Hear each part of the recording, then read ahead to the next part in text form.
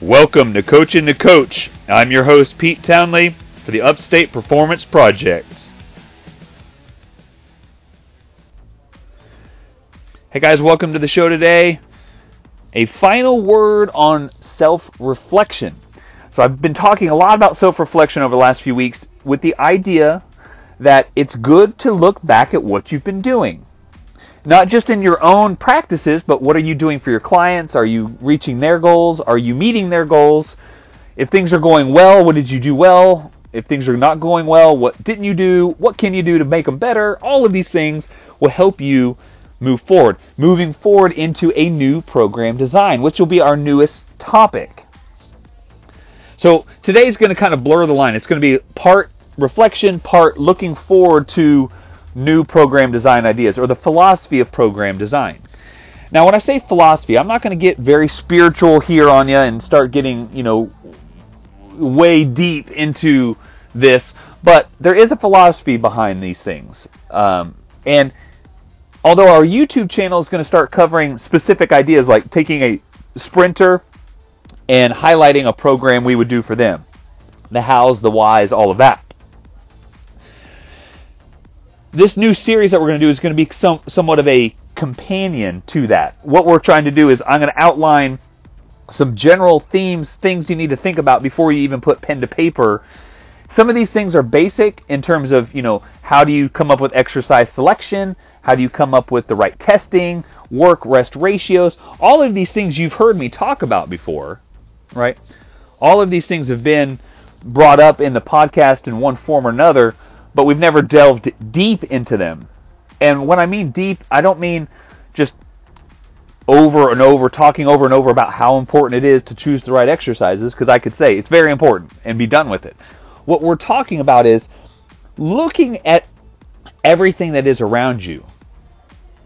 Because I think one thing that is misunderstood, or not misunderstood, but just missed in life, is people's observation skills, being able to observe what's around them and make changes.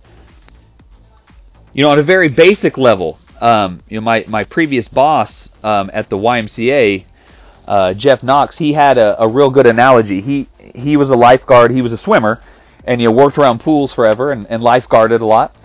And they have like an actual scan, like a timed, well maybe not timed, but they're supposed to scan here, scan here, scan here every few seconds. So they are taught specifically how to look around and scan the pool for potential dangers, and that's their job. The job's not to just sit there until they hear trouble and then react. It's they're actively scanning, making sure everything's running smoothly.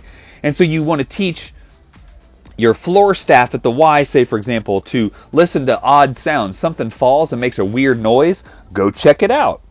That's not a normal gym noise. Now, weights clanking, people talking, shoes screeching on the floor. These are all things you'd hear in a gym, right? None of those are abnormal to hear in the gym, right? But at the same time, if you hear something that, you get used to those or immune to those, and sometimes you hear different things and you want to be able to adjust to that or go investigate because this is not right. And if something's not right, go check it out. It may be nothing. You may even hear something and then hear people laugh. Okay, well, no one's in danger, no one's hurt. Still go check it out. So what we're getting into here is the observation of everything around you can be very useful when designing the program. And again, it's not just about knowing what equipment you have available to you, although that's obviously very helpful, but it's knowing how you program and how you write your program. So let me give you a quick example, and then I'm going to go back in depth a little bit. So all of this falls under, okay, I've done some self-assessment, or I've done some assessment, and now I need to put things into play. So what I'm putting into play here, or what I'm proposing that we do here, is that when I look at a program, or when I look at designing a program, I want to take like a 30,000 foot view. I just kind of want to overlay things as I start to put ideas together. So let's say I've done some self-reflection. Again, this is the final word on that. I've done some I realize that my programs are not getting the results they should. However, I know that scientifically the exercises I'm giving should work. There's no reason they shouldn't. And my clients are capable of getting the workouts done. So why are they not getting there? Now, if you're a one-on-one client, it could be your delivery, how you're telling them. If you're training a team of athletes and you have it on a spreadsheet or something like that, or an app or whatever, it may not be clearly designed. And so that's what I'm getting at. How you deliver it can make or break. So there's a couple terms I want to throw out there. A couple of things that I think will help do this, or help make people understand this. There are two terms that we want to talk about here. One is called learned helplessness, and one is taught helplessness. So learned helplessness is, if someone has come in and they've tried to work out 1,000,000 times, and for whatever reason they fail, and so they have come in and they have always failed, and they have this, working out is not for me. I just can't do it. I can't get it done. It's not good for me. So you know that in your assessment. So you've assessed them. You've reflected on what they've told you. Now it's time to write the program. What are you going to put into your program that's going to make them be successful this time? Because right now they view training as, I've tried it 1,000,000 times. I've always failed at it. It doesn't really work for me. And even though they understand that anyone can exercise and everyone has the ability to exercise, they truly believe that themselves cannot exercise because they've tried it and failed. They obviously don't have all the details that we have on putting together programs, but just putting together a program that is technically sound does not mean it's going to be successful, because you have not broken that idea of learned helplessness from that person. But in this scenario I painted earlier, there can also be something called taught helplessness, which is where you, as a coach or something, or a designer, let's say you're an engineer, you've come up with a product and you've engineered this thing, or you've written out a program a certain way, and it's very confusing to look at and to decipher, and people then get out of whack. So, for example, when I first started strength training or strength coaching at Ottawa University, the football coach gave me a sample template of a former strength coach that had written programs for them. Now, this strength coach was a very accomplished strength coach, has won awards. Far be it to say, or safe to say, he's more accomplished than myself, at least in the sense that he is more well known and proven himself at the highest level. So the way he wrote the workouts was extremely confusing to me. Now, I understood the workouts, I understood what was to be done, but when it came time to, record and where to put the weights and what tempo to use, the display was confusing. The coach liked it because he laid it out on a spreadsheet that had, say, sheet number 1 had, every Monday over a 4-week cycle. So it was week 1, week 2, week 3, week 4 of day 1 on one page. Then the next page was week 1, week 2, week 3, week 4 of day 2 of the program, and then so on and so forth. So when you're looking at it, you can look from week 1 to week 4 of this day 1 thing, which say is a squat day, and you can see how your squats are going to progress over the next 4 weeks. And I like that. That made sense to me. I had never done it that way before. I had already kind of written it top to bottom, just going in order. This is workout 1, workout 2, stepwise like that. So this was different for me, but then he had all of these, every individual cell had all these different things on there. And again, if that's all the athlete knows, then maybe it was easy to follow. But what I did was I took that and I simplified it, because I put fewer boxes on there, fewer lines. Now, I didn't take anything away because Coach liked that template. So I wanted to put my own workouts into that same template, right? And so I eliminated some of the highlighting on the Excel thing. And so they had it done so every cell was highlighted or had a dark outline around the box, which sounds simple, right? That's no big deal, right? But when you're looking at it on paper, you see all these boxes. It's just like, what goes here? It was very confusing, or could be very confusing. So it would be conceivable that some kids don't know what to put where, don't know where to record their exercises, and over time they forget what they did the week before because they didn't record it properly because they didn't understand where to put it. So I just simplified that, right? So that's a design of something that we see all the time that's basic, Excel file, but simplifying it to make it, again, just a little more readable. That's all. The idea of it was fine. Laying it out in that fashion that he had it was fine. I just simplified it when I put my own workouts in there. So the taught helplessness would be this phenomenon of someone, failing, not because, the program was bad, but because it was constructed poorly or the design, it didn't work well. You could look at, say, what's a good example? Say there's a Chick-fil-A drive-through, one of the drive-throughs here in town. Although a lot of them, now have the double lane, they also have your pickup, like where you pick up the food, the pickup window, then crosses over the 2-lane drive-through window. So it's like a circle rather than kind of veer off to the side. So the people exiting have to wait for the people in line to clear, and then that backs up the whole process. So the 2 lanes are designed to speed up the process, but the way this parking lot is designed, and it's not every Chick-fil-A, it's just this one that I know of, is designed because it's kind of forced in the corner intersection here. The exit line, the pickup window, has to exit through the drive-through line, the back of the drive-through line, and it can, in my opinion, slow things down. Every time I've been to that Chick-fil-A and gone through the drive-through, it is extremely slow compared to every other Chick-fil-A, which is extremely efficient.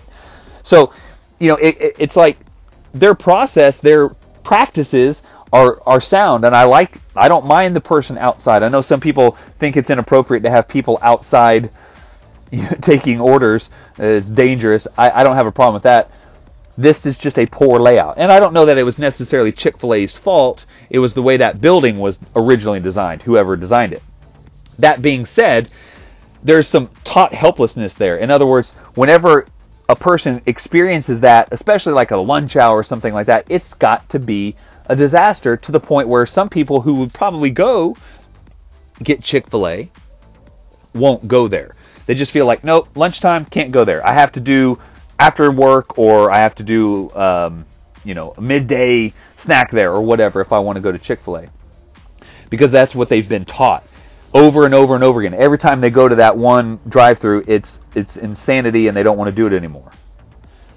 Now, this can happen with your program design. So not just what the exercises are, but how you're delivering it.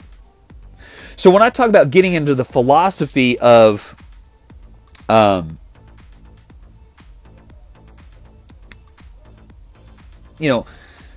sorry, I lost my train of thought there. I'm talking about looking at everything, not just what exercises you're picking, but how you're delivering it. And is how you're delivering it going to be the best way to deliver it for that person? One other quick example. I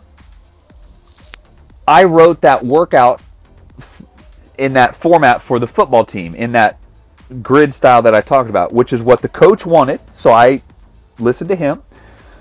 But I had some other teams, like tennis, who had never lifted before, and I wanted the workout when it was delivered to them to be simple and be laid out in a very easy, readable manner. No charts, no graphs, nothing confusing, just very basic. Boom, here it is. And again, that came from a point of, I like the other way. I liked what I came up with for the football team, or how I adjusted what was given to me. And it made sense to me, and I thought it was very efficient. But I had to look at my audience. These people were used to lifting. They knew what was going on, versus another team that had never lifted before. Everything was brand new. I wanted to make sure that I didn't overwhelm them just by the stuff I was giving them, or how I was giving it to them. So we learn how to do these things by trial and error, right? So this is where that final word on assessment comes through. So over time, people have developed programs and delivered programs and done things differently based on the results they've gotten from the world, or from the world, feedback they've been getting. So this is no different, and we don't want this to be any different, right? This should be all the same type of setup, so to speak. So I want to make sure that what we get across to you guys is, when you're putting together a program, you need to think about not just what's in there, but the delivery of your program. So when people have goals, or when they have objectives they're trying to hit, they're going to think about what they need to do to get there. They're going to assess the situation, or you're going to assess the situation on how to write their program. And based on what you've known has happened in the past, or the feedback you get, you're going to change things around. And again, so that program design is kind of ever evolving, but you're going to learn the best way to deliver your program to different people. And you have to understand that the way you teach it can change from person to person, because not everyone learns the same, and not every group will take it the same. They can be taught this helplessness, or if they're coming to you with learned helplessness, you're going to make an error if you try to force a particular model and not adjust how you deliver it based on what they've learned in the past, or how they're being taught currently if it's not working out. So this also goes into the thought of, when you're assessing what happened, why are they not getting the results? That's where that taught helplessness can come into play. You're gonna look at yourself first. And again, final word on a self-assessment. You need to assess yourself first. Okay, that's always my first go-to. Did I correctly do this? Because I'm pretty sure that what I write is going to be what they need, right? That's the easy part, really, is they need to get stronger. I'm going to have them do these exercises. They want to get bigger. I'll have them do these, or combination of. But when it's not working, and I'm pretty sure it should, the first thing I'll look at is, did I describe it clearly? Did I deliver it in a good manner? Are they just not understanding it? What is going wrong? What about this whole design is not working? And it may be a very easy fix, but that's a part of program design that's not often talked about, right? So what we're going to do is, we're going to look at every piece of this, where, how to, again, properly assess things, or once you've got the assessment done, how to move forward and get rid of this thought or idea that that everything is, not one. I'm trying to think of a way to say this without sounding overly complicated. Basic premise here is, moving forward, starting with the next podcast, is I want you guys to think about your world around you, how you can communicate to others around you, how you can look at things from that bird's eye view, and then make the proper corrections, or make the proper adjustments based on who you're coaching and what the objective is. And don't think of program design as just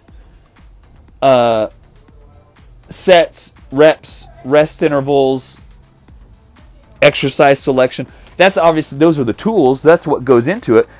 But there's a lot more that goes into putting it all together and deciding what are the best exercises to do, and what the best format to deliver it is, and who is my audience, and how am I going to change this from this person to this person to that person. Okay, so I know that's a lot. I've kind of repeated myself several times, but I'm saying all of this because I want to jump off point on my next podcast here that's going to go into this whole idea about program design, the philosophy behind it, and what is going to go on behind the scenes, all the things you need to consider other than the basics, because we know the basics, other than the basics, what we need to consider to move forward. And this is going to help people for any walk of life. So if you're listening to this and you're one of my clients or one of our members here, whatever job you have, if you're giving a presentation, this information is going to be very generalized to be usable for a lot of different vocations. So I'm really excited about this next little series that we're doing on Coaching the Coach. So stay tuned. More to come. Have a good one.